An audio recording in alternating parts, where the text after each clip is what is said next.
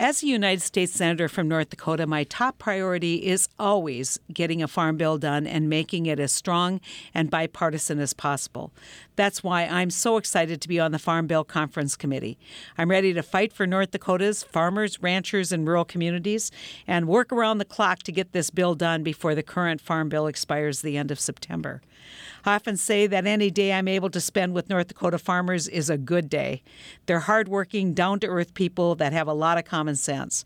But these days it's getting harder for our farmers to remain upbeat in the face of trade wars, low commodity prices, and an uncertain future for NAFTA.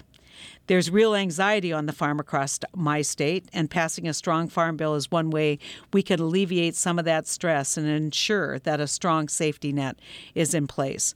People who aren't from rural America often don't know just how important this farm bill is to our United States economy. And so I'm going to talk with two people today who have deep knowledge about why the farm bill is so important for North Dakota and so important for our country.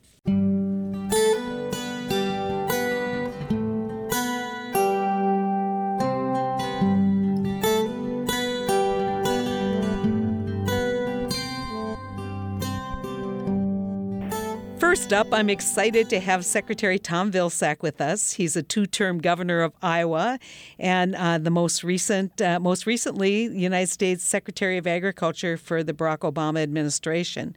In both capacities, Tom was an effective and vocal fighter for rural America. He has a deep knowledge of the Farm Bill, its implementation, and its importance to our farm communities in North Dakota and beyond. As I help write the Farm Bill, I work closely with Tom to make sure it was implemented in a way that was good for North Dakota.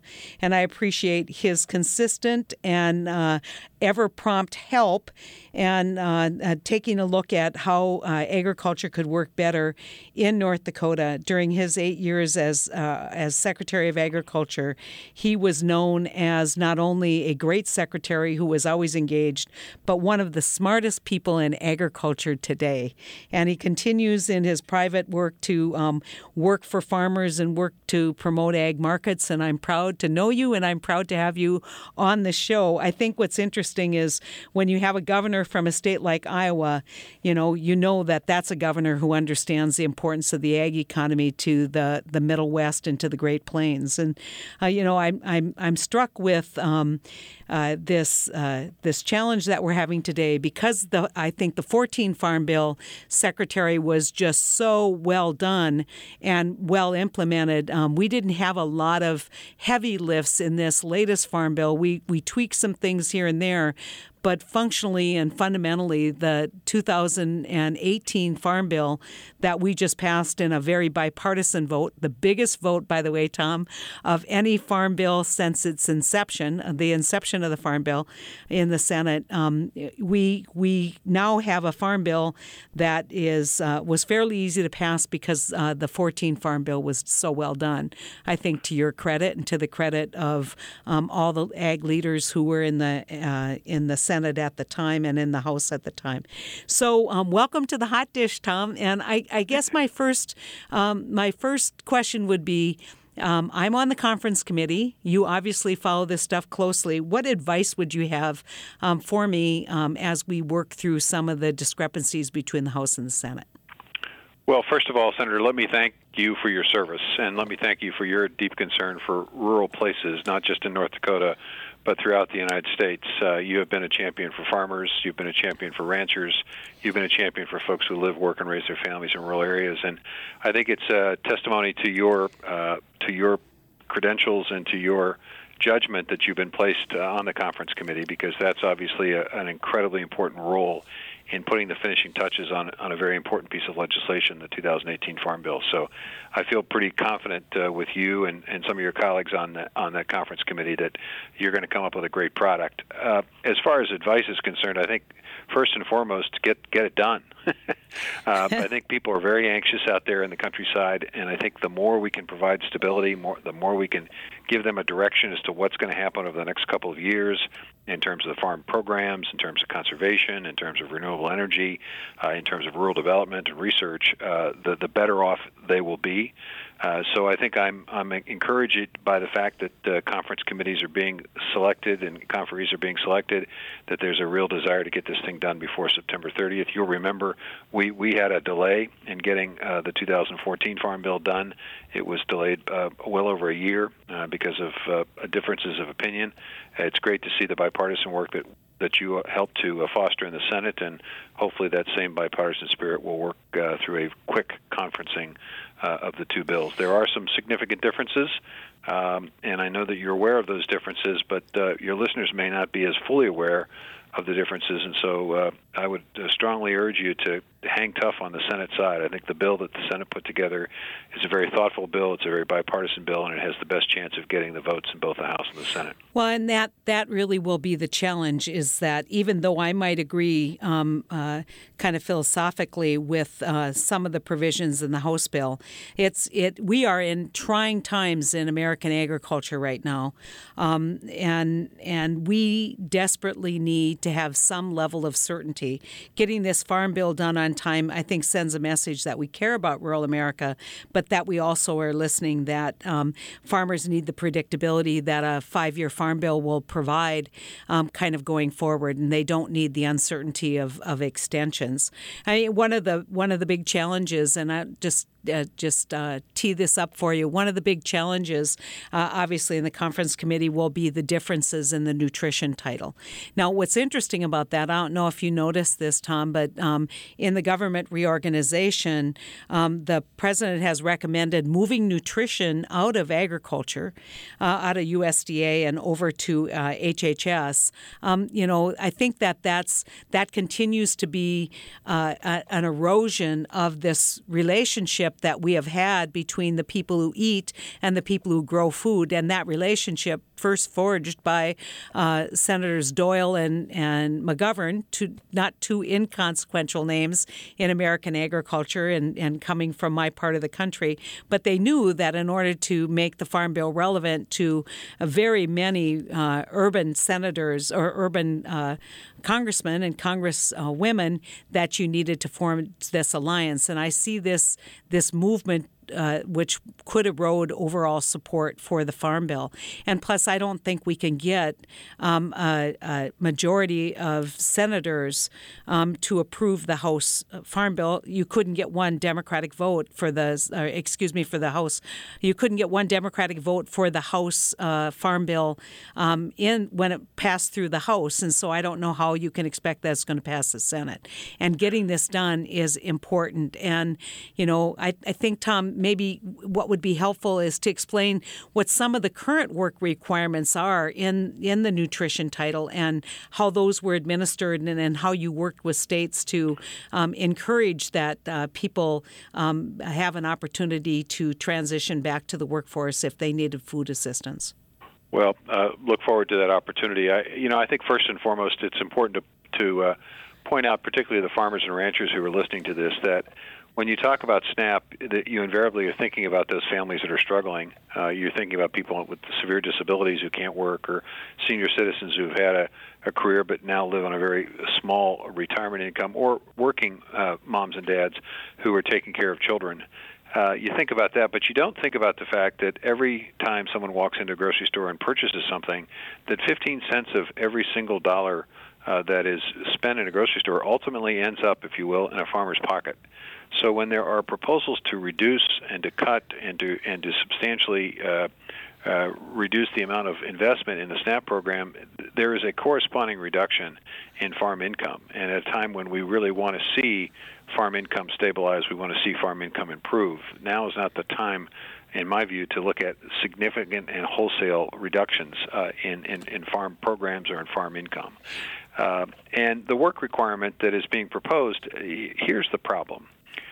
First of all, 80% of the people receiving SNAP are, as I said earlier, people with disabilities, senior citizens, or people who are already in the workforce with children. So you're talking roughly about 20% of the recipients of SNAP. And those 20%, these are able-bodied individuals, adults who don't have dependents. Those folks basically today are required either to work or to receive training for 20 hours a week. And if they fail to meet that threshold, then in that circumstance, they only are entitled to benefits for 3 months out of every 3 years. 3 months out of every 36 months they can get benefits.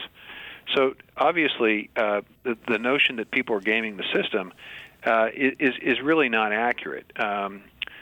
There is a circumstance, a situation where states are required to administer this requirement, and so it's incumbent upon state governments to do a better job of linking workforce development opportunities with the people on SNAP. State governments know who the SNAP beneficiaries are in their state. They also know where the jobs are being created, and they know what is needed in terms of job seekers. So the key here is to have a better system within the states in connecting the jobs with the job seekers.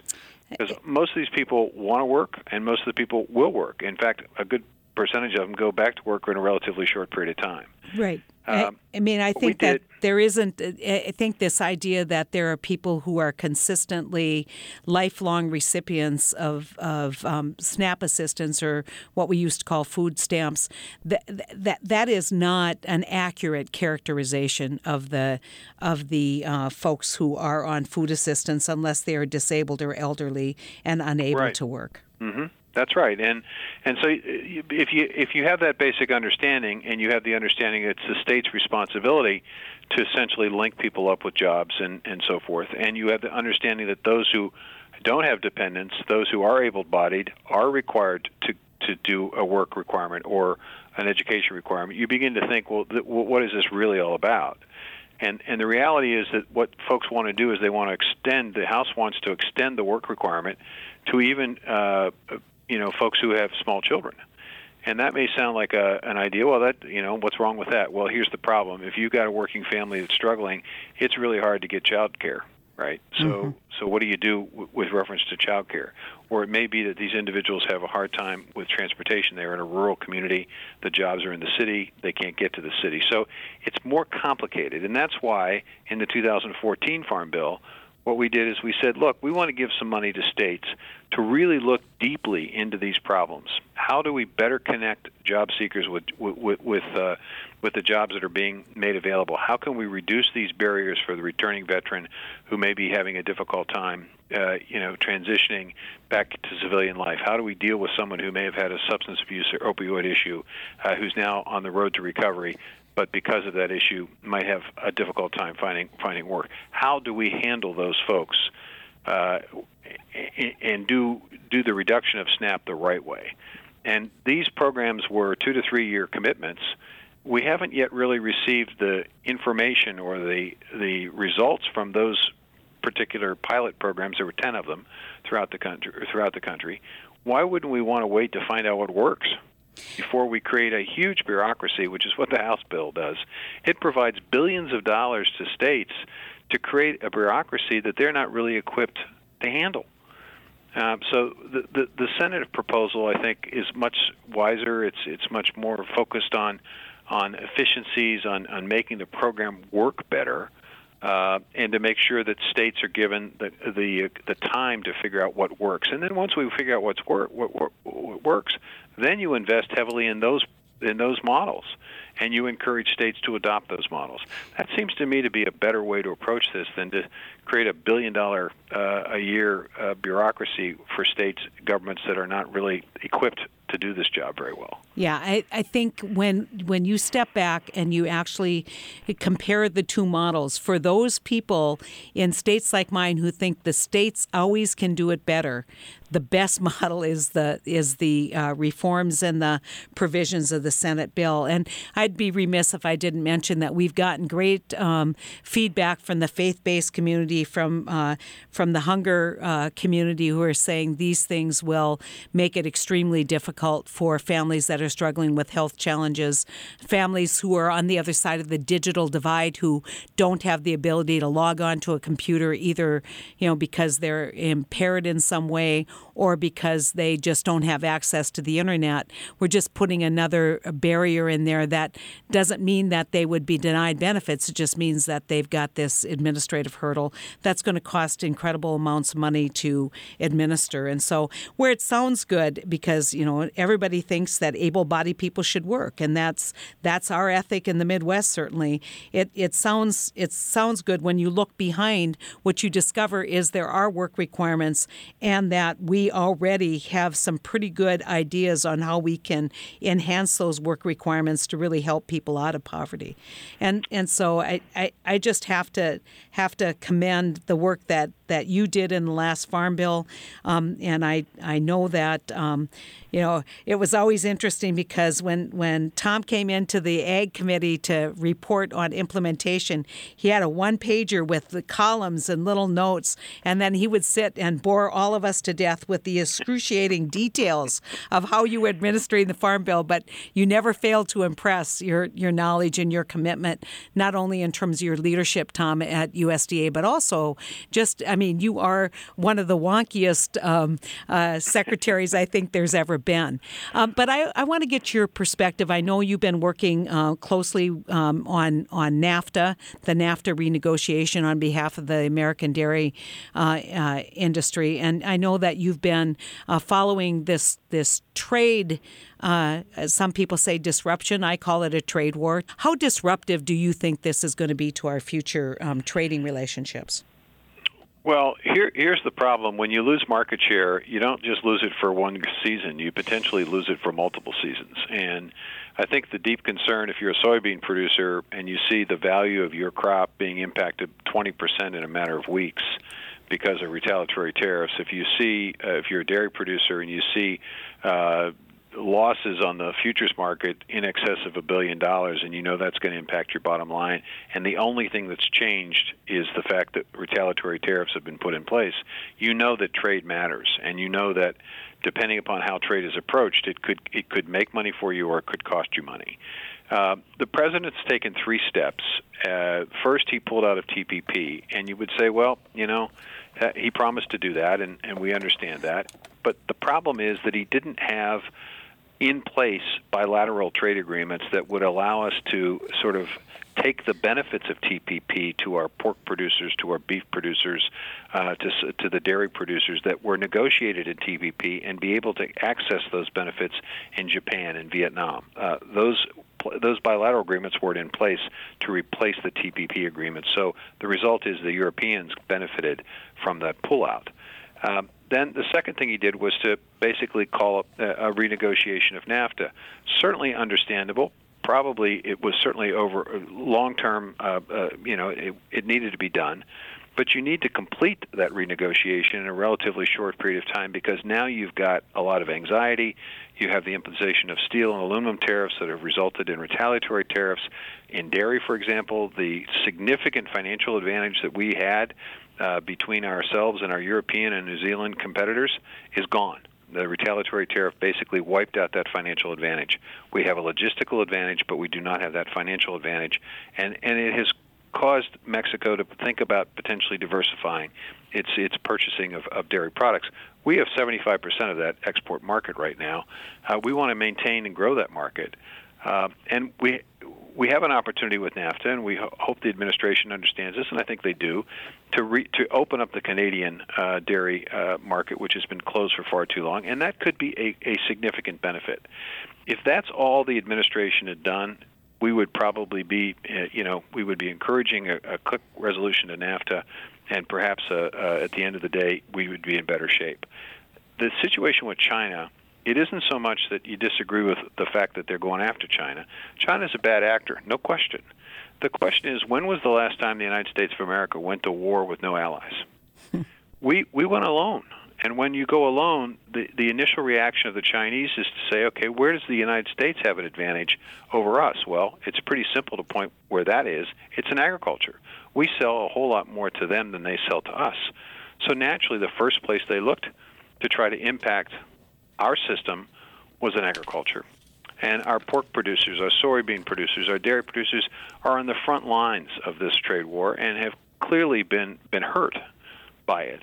Frankly, I'm not sure that the administration, if they had gone to the Europeans and gone to the Japanese and said, "Look, we're all not being treated fairly by the Chinese.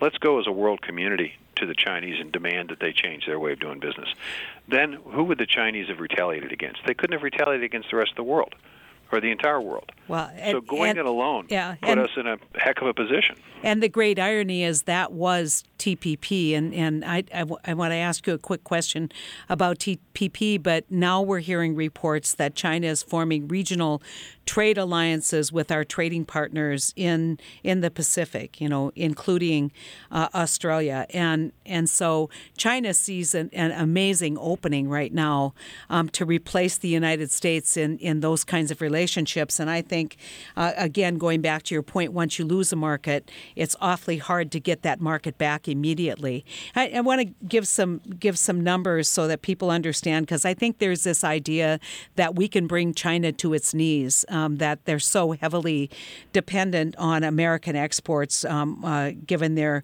gross domestic product. But if you look at China's gross domestic product in 2017, Chinese exports in goods to the United States was equivalent to less than 4%, 3.9% of China's GDP, and the exports of goods and services was equivalent to about 4.1.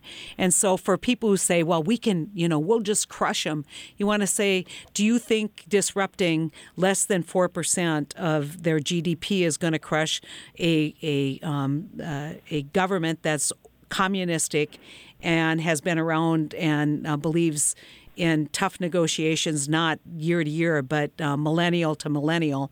It's just, I think there's been an underestimation of the tenacity of China and the long ball that China's playing, as we are playing very short-term disruption with tariffs. And so, I got an opinion about this. I've not been shy to say it. I think that this is the wrong direction. You're absolutely right. I think there was this notion that because we buy more of their stuff than they buy of ours, we can just have escalating tariffs, and eventually they'll run out of things that they can put tariffs on. We won't, and we'll hurt them more than they hurt us. Here's the problem with that strategy. That is that China also owns a good deal of our debt. They can basically play with that debt, and that could impact interest rates, which impacts every single business in the country. Or they could manipulate their currency again, which they appear to be doing, which basically would erode any impact of tariffs.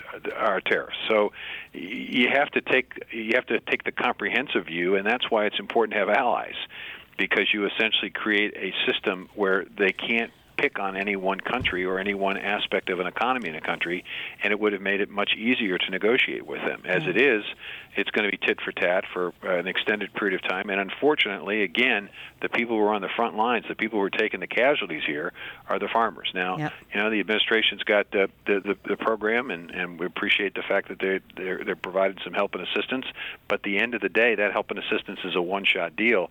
It doesn't basically compensate you for the loss of market that you're going to have to endure potentially for a number of years. And honestly, Secretary Perdue said that this will not compensate our producers 100% of what they're even going to lose in this growing season. And and I know that supply-demand curves are critically important in commodity pricing. You put a year's worth of supply in a grain bin and then start talking about what you're going to do next year. It's pretty tough to see soybeans recovering in terms of price. Well, I sincerely hope that I think Secretary Perdue is doing a pretty good job. He's doing the best he can. I think he's out there trying to encourage more trade. Here's the reality: they got to get NAFTA done, and they got to get it done quickly. Hopefully, they're making headway with Mexico, and hopefully that in turn compels the Canadians to come to the table. Get that done, and then let's figure out how to bring the rest of the world with us to the Chinese to convince them that it's in their long-term best interest to have a fair system. Well, it's interesting because China has certainly been courting the rest of the world while we impose tariffs. It's interesting to watch. There's the old thing in Chinese that a crisis is a dangerous opportunity.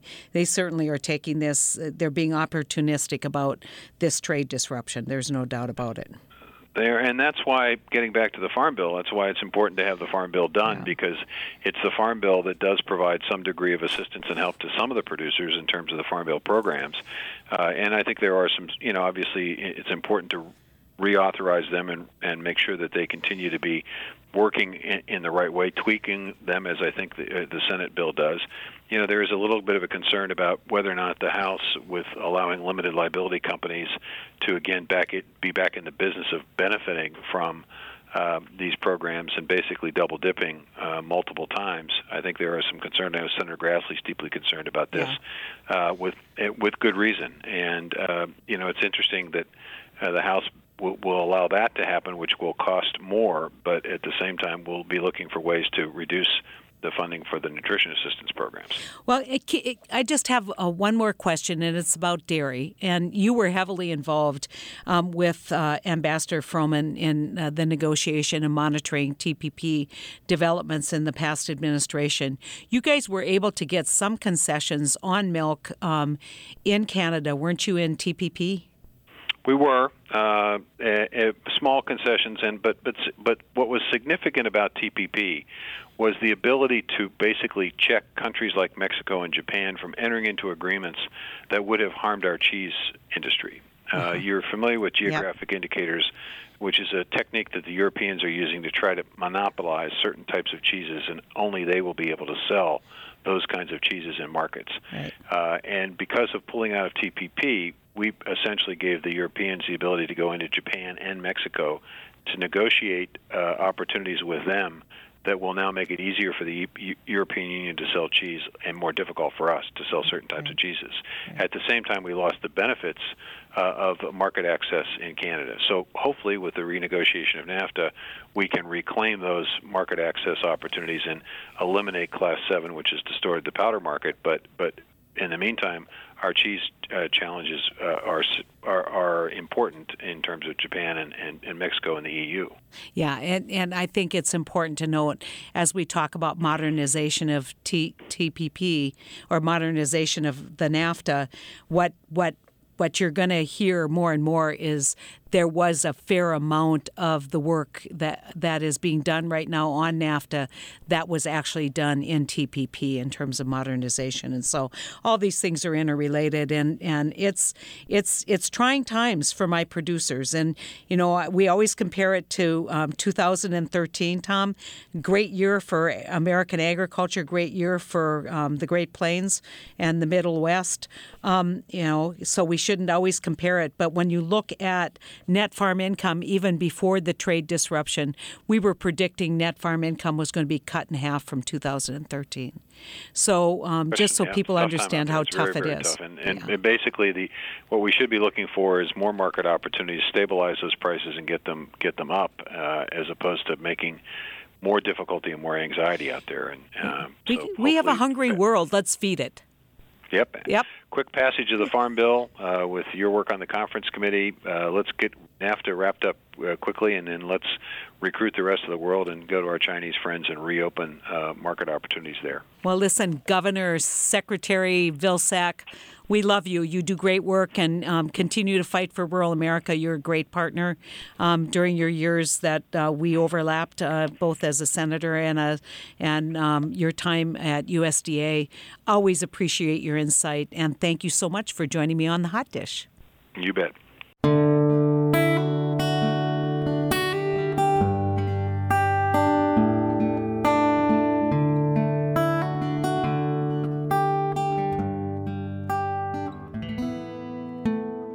Next up, we'll be chatting with Ryan Pederson, Vice President of North Dakota Soybean Growers Association.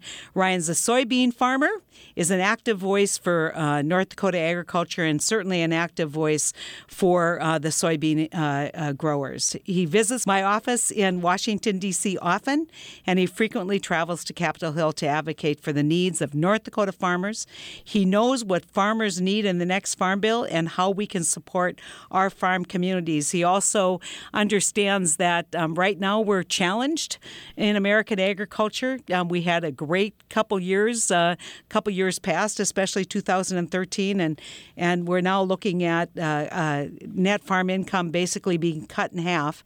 I wonder how many people, Ryan, who aren't farmers could take a 50% haircut in their paycheck and still survive. And so that's one of the things that I always marvel at is the resiliency and the willingness to take risk of American agricultural producers. And North Dakotans do it better than almost anyone. And so I want to thank you for joining us on the Hot Dish. I want to tell you, we got some good news. I'm going to be on the conference committee for the Ag Bill, for the Farm Bill. And so, any advice you want to give me there on improvements that need to happen, that would be greatly appreciated. But this is our chance to maybe educate beyond farm country what's happening right now in American producers, for American farmers and ranchers, and what we can do to facilitate more certainty. And so I guess the first topic that I'd ask you about is, can you explain to people who are listening how important the Farm Bill is to your livelihood? Absolutely. And first I'd like to say, a little bit about our farm and thank my dad. And we've had the same hired man for 24 years, and having that stability on the farm has allowed me to become active in the growers groups. There's a lot of great guys out there that would do a tremendous job that don't have the opportunities because of the health situation they have at home. So I'm very appreciative to what we have on our farm.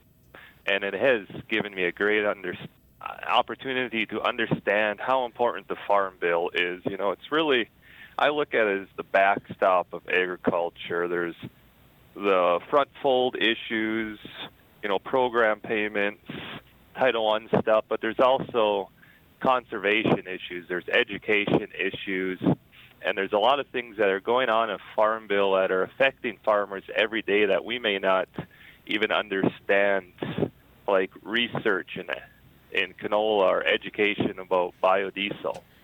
Yeah, and, when you look at how important that farming economy is to the overall economy, not just of rural America, but all of America. These are issues that we don't look at just what are we going to do this year. That's important when we look at crop insurance and Title I programs. But we think, what are the challenges that we have right now with disease, with pests? How can we be more efficient with water? And all of that is embedded in this Farm Bill along with rural development opportunities so that our farming communities have opportunities to thrive beyond the farm and create opportunities in rural America.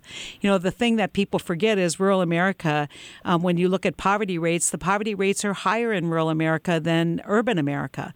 And this is our opportunity to grow those opportunities in our rural counties and make sure that we keep the lights on, make sure that we have the right broadband, make sure that we have the conditions that are ripe for diversification of the farm economy. And so, when you look at the Farm Bill, how important is it, Ryan, for us to get it done on time? It's very important, and we're so thankful that someone such as yourself will be on there that understands the nuts and the bolts of it and not just the big issues. You bring up broadband. We're doing some work with a drone, doing some mapping, and we don't have internet speed fast enough to be able to process and analyze the data the drone's giving me. So we have to run into town and bother a local business and use their internet to try to get some of our work done for the farm. So getting access in the future to that high-speed internet is just a little thing that it'll improve our efficiencies and it'll allow us to do things and move forward farming, whether it be better fertility, better disease prevention, and use the technology that's coming out there. And so much of that technology really can help you control your input costs.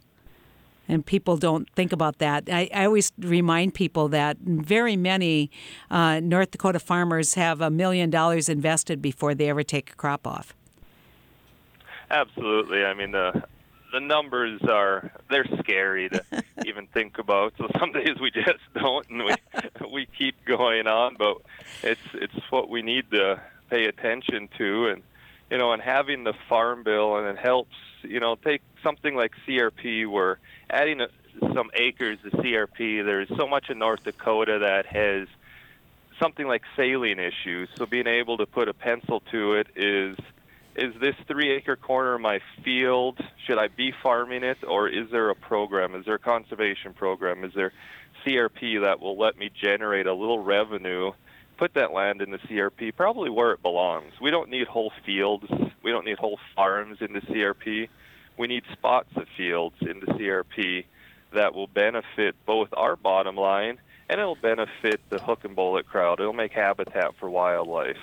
And that, in turn, brings in hunters, helps rural communities during the hunting season, the cafes, the farmers' unions. Yeah, that, selling a few jackets and getting, that's part of our cultural heritage, too. And I want to just point this out, that some of the most amazing stewards of that natural resource, which is our land, is really our farmers out there who are who every day appreciate what the land's produced for them in terms of income. But they have a unique affiliation and association with soil. And I get laughed at because I have a soil column in my front office, and people kind of look like, well, what's this dirt doing here? And I go, it's not dirt. It's soil, and it's our most important and valuable natural resource, and we need to protect it. And we need to protect it not just for your generation and the next generation, but for for eons moving forward, because that's what's going to produce the food that's going to feed the world. And this is a hungry world. It's not going to get smaller in terms of population. And we know we can play a very important role in not only feeding the United States, but feeding the rest of the world if we're given access to those markets. And so as a soybean farmer, I know there's a lot of talk here in Washington about what's going on with the tariffs, what's going on with the Chinese. How challenging is it right now when you look into the future in terms of growing soybeans, looking at future markets, Ryan? It really is. Typically every 5 years when the Farm Bill discussion comes up, grower groups, that's what we focus 80% of our time on. And lately, I don't want to undersell the importance of the Farm Bill, but our conversations are on exports, tariffs. It's, as farmers, we understand we need to get more equitable trade, but we feel like we're really the pawn in this negotiation. And when I think about some of the verbiage getting used, we need to win the trade war. I don't know if how we win a trade war when we're taking money out of our pocket. The question is, every ship that gets sent to China of Brazilian beans, they can use that money to improve their infrastructure, and all of a sudden they can grow beans cheaper than we can grow. And will the trade imbalance really change, or will the goods we get from China, will they move to, say, India or Indonesia? So I think we need to kind of reevaluate and maybe change the verbiage a little bit on this trade war and realize exactly what it's costing us and what is the ultimate goal. What is a win? And it certainly does not feel like we're winning right now when we look at what's happened to the soybean prices, specifically in North Dakota, where our soybeans go to China. They are our market. If we need to move soybeans to Europe, then our soybeans need to go over Minnesota beans, Iowa beans, Illinois beans, and that is going to be reflected negatively in our basis. Yeah, and just for people who don't understand basis, if you could just give a quick, maybe 30-second explanation, because we talk about basis and everybody in North Dakota knows what that means, but we're hoping that we can get people to understand and appreciate beyond the farm country with this podcast how important American agriculture is to them, but also the challenges that you experience. Yeah, basis is basically a fancy word to say how much it costs to get a product from A to B. And, we've had this long-standing trade with China, in North Dakota, Minnesota, we've developed excellent infrastructure to move train loads of soybeans to the Pacific Northwest and ship out. So anytime we put tariffs on anywhere, it just messes up the efficiency in transportation. And really, that's where a lot of our advantage lays over Brazil right now. So when we change these things around, we lose our advantage. Yeah, so your basis, your cost of marketing is less because of the infrastructure that's been developed over a long period of time, and because, Burlington Northern knows what they're doing, the elevators know what they're doing, and everybody has a path, and you've got a market. I'm hearing some things that it's very, very difficult to find a market for soybeans, even if you wanted to sell them at a loss. You aren't getting a lot of offers to buy soybeans out of the Pacific Northwest. Well, that's just it. It's like someone who drives to work. The quickest way to drive to work, and when you have detours, it takes time and it takes money, and that's what's happening. Is our soybeans are getting detoured, and right now we don't know if the detour has completely been finished yet. Where are our beans going to go? Ultimately, there will be a buyer, but at what price?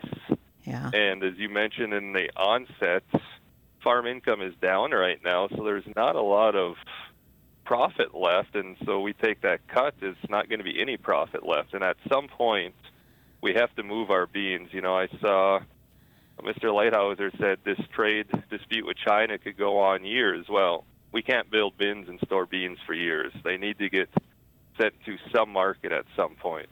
Well, I think that when you look at developing future markets, and I know that the Soybean Export Council has been working very hard at this because I know some of the guys on it, and they look at the emerging market in India, maybe Pakistan, Egypt. We've been able to sell more beans there, but they can't even come close, nor can Europe come even close to what China has purchased in terms of our soybeans. That's right. And, those guys have traveled over there and they've developed the personal relationships that take years. The Asian culture is very dependent on those personal relationships, and they have those relationships, but unfortunately the people above them are in this dispute, and it's going to wreck those relationships, and it may take another decade to get those back. Well, and I'd love to say that there's some emerging market that can replace the Chinese market, but when you look on the horizon, it's difficult to find it. It is. So Ryan, I have a question. Knowing what you know today, how are you going to shift what you produce next year? We try to produce an agronomically sound rotation on our farm, but with that said, we haven't always had soybeans on our farm. Soybeans have taken some canola acres away, and canola is an excellent example of free trade. There's crush plants in North Dakota. There's crush plants right across the border in Canada, and those people, say in Cavalier County in northeast North Dakota, can move their canola freely up to Canada. Canadians can move their canola freely down into the U.S., so we may be looking at more canola again. Yeah. So it's just such a challenge when you kind of look at this. And, I know a lot of people are saying, well, it's just short-term pain. But this is having long-term consequences in terms of relationships and disruption in decision-making. And, we're like I say, we are grateful for the temporary assistance that'll hopefully get us through this grow year. It won't, as Sonny Perdue said, it will not make you whole.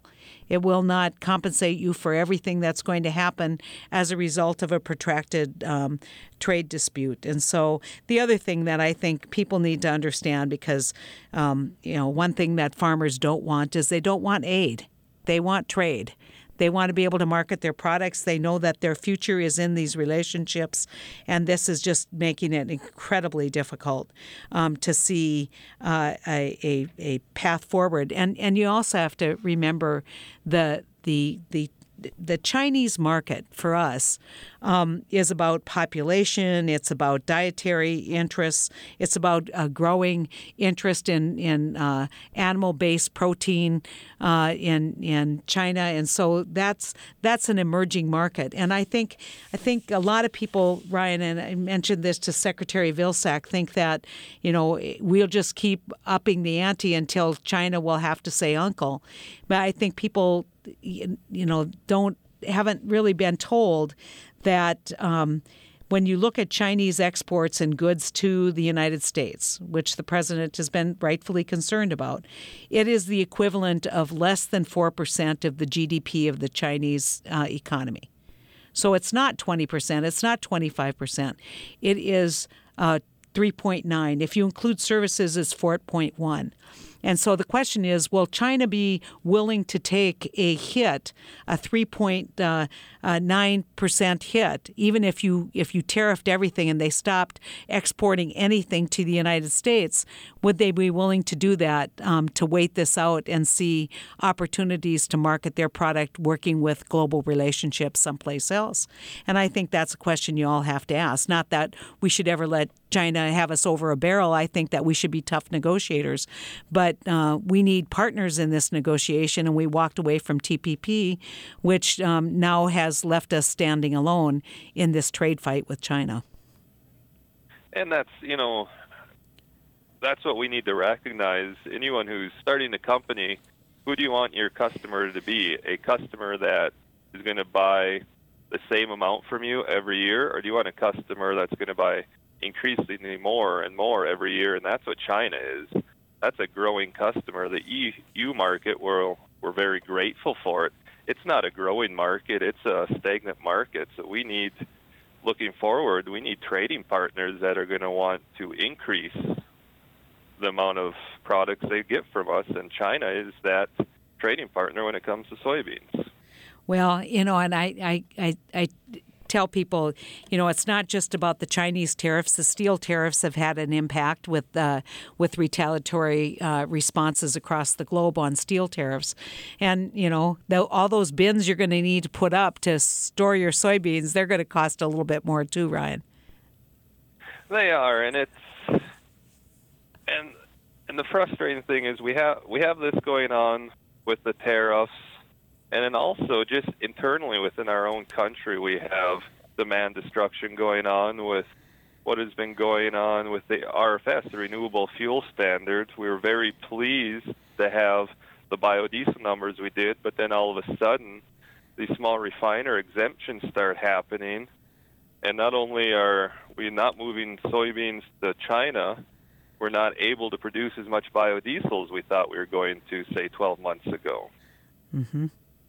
And so you guys are growing. You're growing like crazy. You're efficient. You're doing amazing things. You had great weather. It's just there's only that's the one side, which is you have great product to sell. The other side is we're losing markets, and that's going to have a pretty dramatic consequence on pricing if you can in fact move the product. And that's one of the concerns that I'm hearing is whether you can in fact move the product. Never mind if you sell it at a loss, are you going to find any kind of buyer? And so we'll see. Yeah, I've heard that from some elevator managers too, that they have a lot of rail bought and paid for to move to the Pacific Northwest come soybean harvest, and they're not getting any bids. So then what happens? Do they fill up with soybeans, and then where does the corn grower go? Or if they fill up with wheat up in my area and the soybeans normally get shipped, where do they put the soybeans? Yeah. So then where does the farmer put the soybeans? Yeah, it definitely has broader ramifications moving forward. Well, Ryan, listen, we're going to fight for a farm bill, get that farm bill done on time, make sure that you get at least the certainty of that safety net, which means that you'll continue to be the lowest cost producer and you'll continue to be producing food that feeds the world and helps stabilize our economy and stabilize the global economy. And I'm going to continue to fight for your markets, whether it is fighting for transparency and making sure that these small refiner exemptions don't aren't a backdoor excuse to erode the RFS, or whether it's just making sure that we call a halt to this trade war and that we get back to the negotiating table with our negotiating partners. And thank you for all you've done, and we're so happy to hear that you are a comparee, and we know with your experience that you will get the changes we need to tweak this farm bill. It's a good farm bill. I liken it to, we don't want a new pickup. We just want the pickup we have to go into the shop, and the few little things that aren't working perfect on it, we need fixed. Yeah. And I think we'll do that. We're going to make some tweaks, and we're going to get this done. And it shouldn't be that hard. We got 2 months, so we're ready to rock and roll. Thanks, Ryan, for joining me on the Hot Dish. Look forward to seeing you back in North Dakota. All right. Thank you, and have a great afternoon. You too.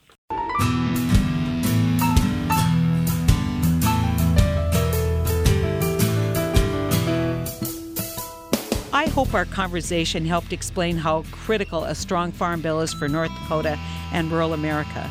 The Senate passed a strong bipartisan farm bill, which included many provisions I fought for to support my North Dakota farmers and ranchers. I'll continue to get input from North Dakota producers as we get to work on this conference committee to make sure the Farm Bill addresses the needs of our state. With commodity prices falling as the administration's trade war is escalating, we can't waste any time or get bogged down with divisive and partisan politics. The Farm Bill is too important to our farmers and to our rural economy. Thanks for listening to this helping of the Hot Dish.